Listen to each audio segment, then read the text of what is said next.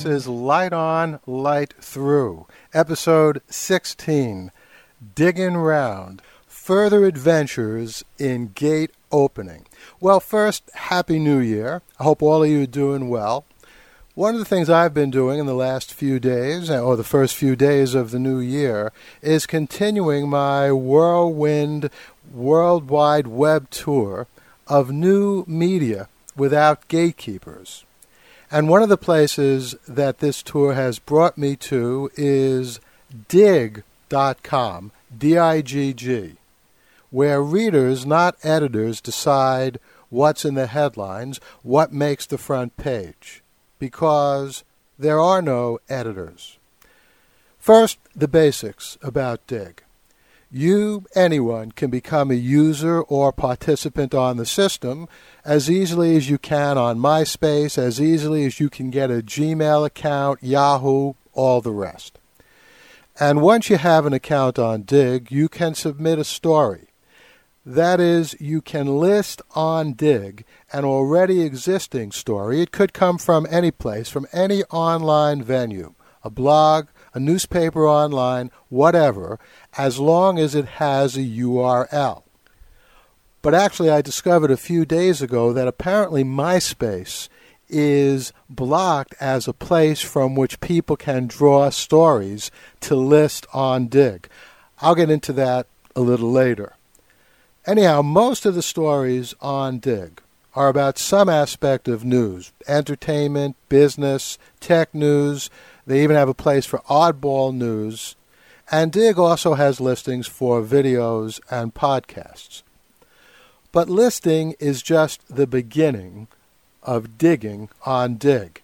And it's by no means the most revolutionary aspect of Digg, because once a story is listed, it can be dug by any other members of Digg, including, I assume, people named Doug. So you could have Doug digging a story, Doug dug a story. Never mind.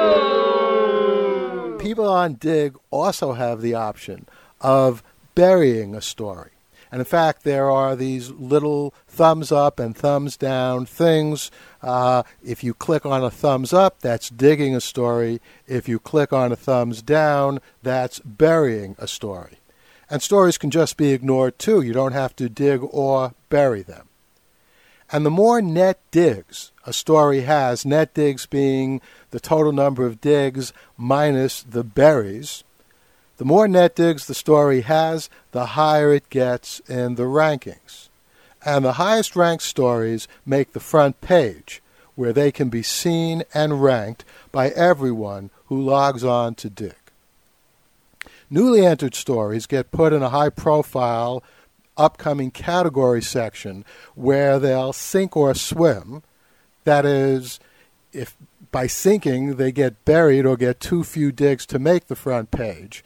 And of course, as you might expect, this happens to most of the stories that are put on Digg. Users can also comment on stories, and these comments themselves can be dug or buried. But buried comments are still viewable. All you have to do is click on the title of a buried story, and it magically comes back to life.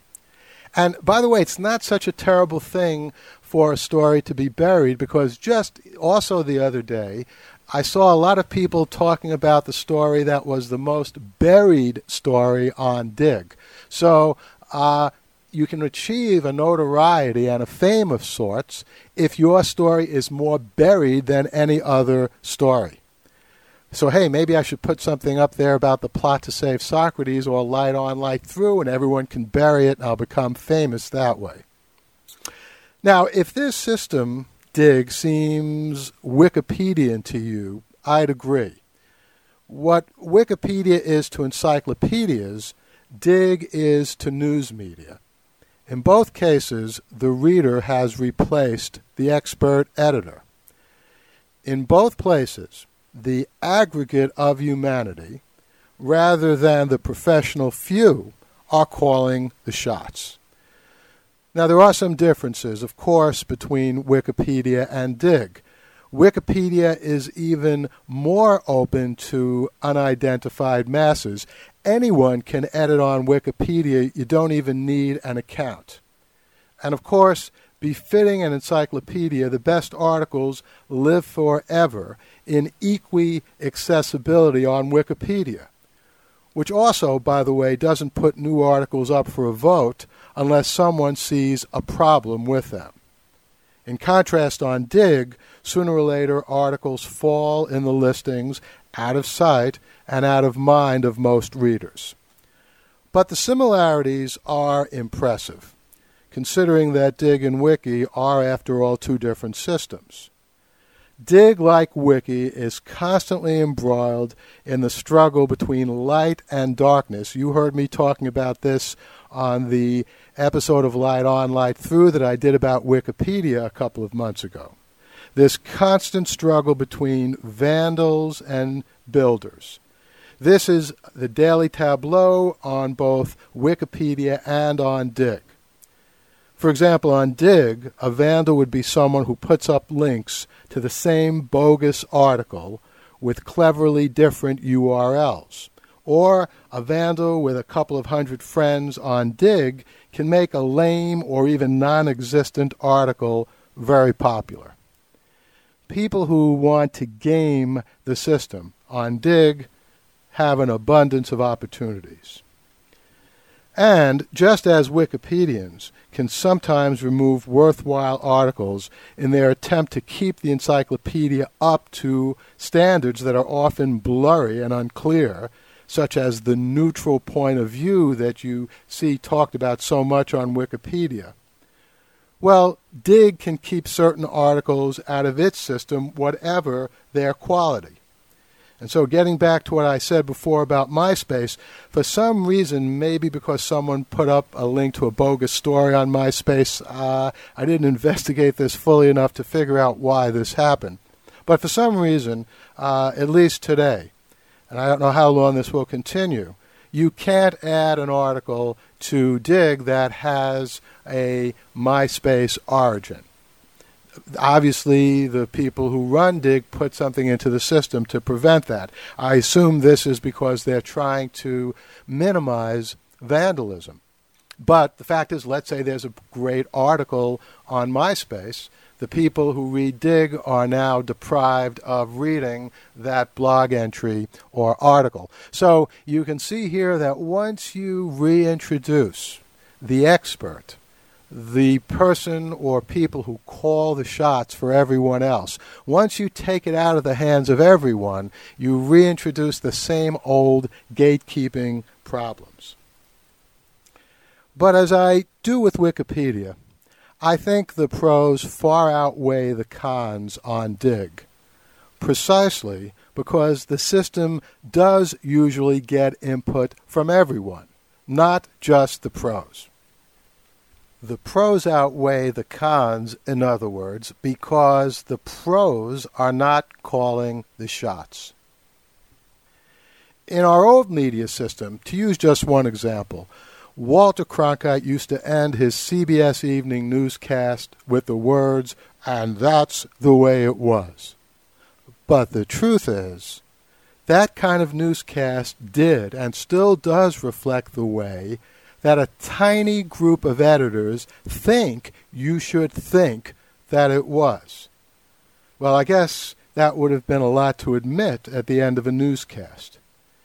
And to this very day, pick up your copy of the New York Times and you'll see that box on the upper left-hand part of the front page. It says you're getting all the news that's fit to print. But the fact is, what you're really getting is all the news that a small group of editors at the New York Times deemed fit to print. And there's a big difference between that and getting all the news. So, whatever its flaws, I recommend Digg as a very valuable alternative to the kind of pretension you get at the New York Times, on the CBS Evening News, and all the traditional gate-kept media. And hey, have a look for yourself. Just go over to www.digg.com and take a look at what I've been talking about. They have all kinds of fun things there, by the way. They have something called Swarm, where you click on that and you get a sort of screen that shows the various articles that are being submitted and that people are commenting on in real time. And it really gives you a sort of nice picture of what you can get on Digg. Will Digg replace the New York Times and the CBS Evening News? I don't think so, any more than Wikipedia will replace the Encyclopedia Britannica. But like Wikipedia, Digg, I think, with all its flaws, is a refreshing piece of news in and of itself because it is letting other people, rather than the professionals, rather than the executive editors, decide what's good for us to read.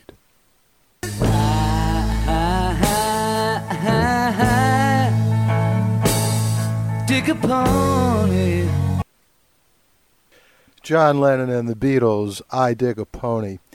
And you know, the Beatles were turned down by 26 different record companies. Can you imagine that? 26 different morons, A&R or artist and repertoire people as they're called, at 26 different record companies must have had 10 ears because they said no when the Beatles came around with their first recordings. And of course, EMI and Capitol Records finally realized what geniuses the Beatles were, and their records are selling even better today than they ever have been in history. Frank Herbert, who wrote Dune, you've heard me talk about this before, he was turned down by about 25 different publishers. So, you know, you don't need any more evidence than that of how experts can be wrong. So you know what? Digg, Wikipedia, all of those systems, with all of their flaws, it's good that we have them. Let's get rid of the experts, at least in their ubiquity. Experts control almost everything in our society. Let's open up even more things to just what people want and what people think are good. Now, speaking of digging and burying, dig this sweet berry. This podcast is proud to be part of the Blueberry Network. That's blueberrywithnoease.com. Thank you, Patsy Terrell, for that nice little word about Blueberry. It's more than a network, it's a community. And Light On, Light Through is indeed proud and happy to be part of that community. Let me mention a few other places that I'm proud and happy to be part of. I've had an exciting week or two going around and making guest appearances on other people's podcasts, which I love doing. If you go over to Just Not Right, and the name of that is Just Not Right, but the podcast page is notrightpodcast.com with Jake, you'll hear me making a guest appearance and reading a letter to Windex that Jake talked me into reading. So I'll say no more, but it's really hilarious. Go over to Just Not Right, and you'll hear one of my guest appearances. And then on the podcast, OneMinuteHowTo.com, and there the podcast page is just that, 1 Minute How To, ONEMinuteHowTo.com, with George. You'll hear me talking for about a minute on how to finish what you start writing, which is very important, I think, because what's the point of starting to write if you don't finish it?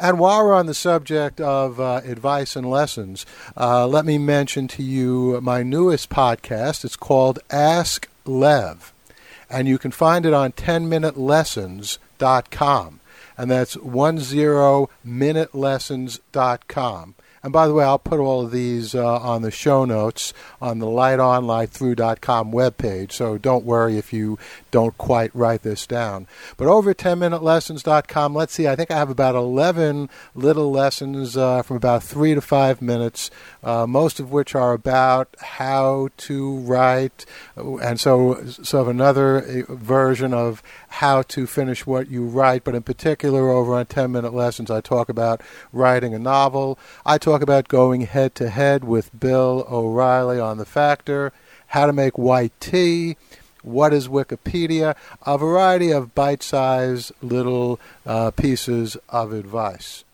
Promo.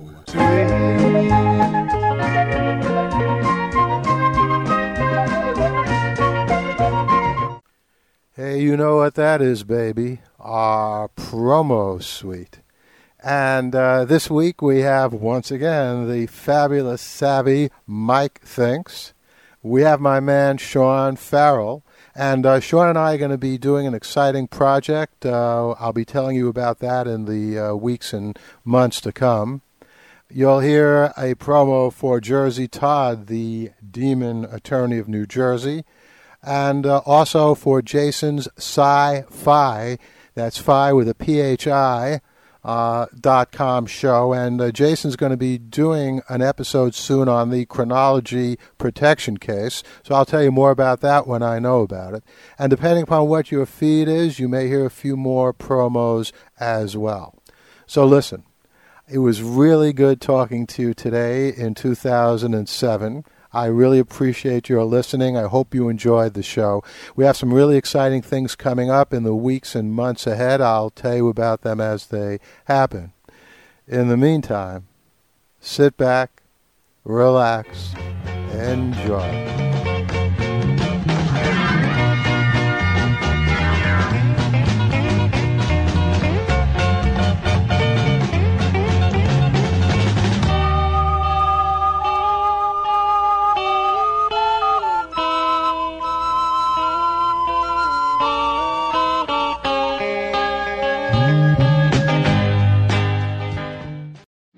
Check out the Mike Thinks podcast, www.mikethinks.com. News and current events with an opinion.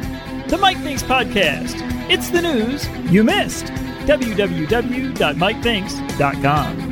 Hey, publishing fans. This is Sean from the Adventures in Sci-Fi Publishing podcast. If you're a fan of science fiction and fantasy literature, and if you're interested in learning the ins and outs of the publishing business, then this is the show for you. I interview best-selling authors, Ari Salvador, so thanks for taking the time, Bob.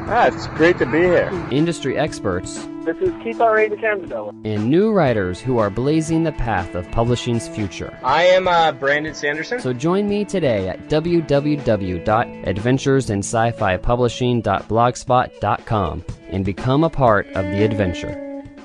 Did you walk out of The Matrix and wonder if you're a battery in a jar? Did you walk out of Daredevil and wonder, what is it like to be a bat? Do you and your friends stay up at night debating good and evil in the Star Wars universe? Does the question of life, the universe, and everything intrigue you? Then open your mind and tune into The Sci-Fi Show, thescifishow.com.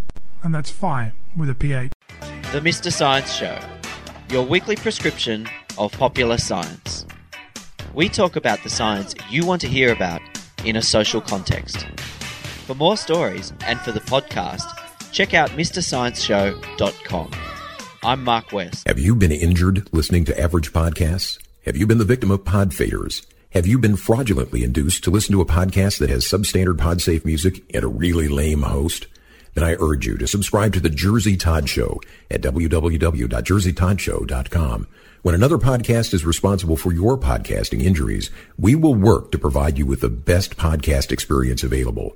Jersey Todd is a real New Jersey lawyer, but has no desire to waste your time talking about the law. Hey, this is Matthew Ebel, and I've been listening to The Jersey Todd Show with Todd from Jersey. And it's okay. So if you're in an accident or injure yourself at work and you're injured really badly, you should call an ambulance.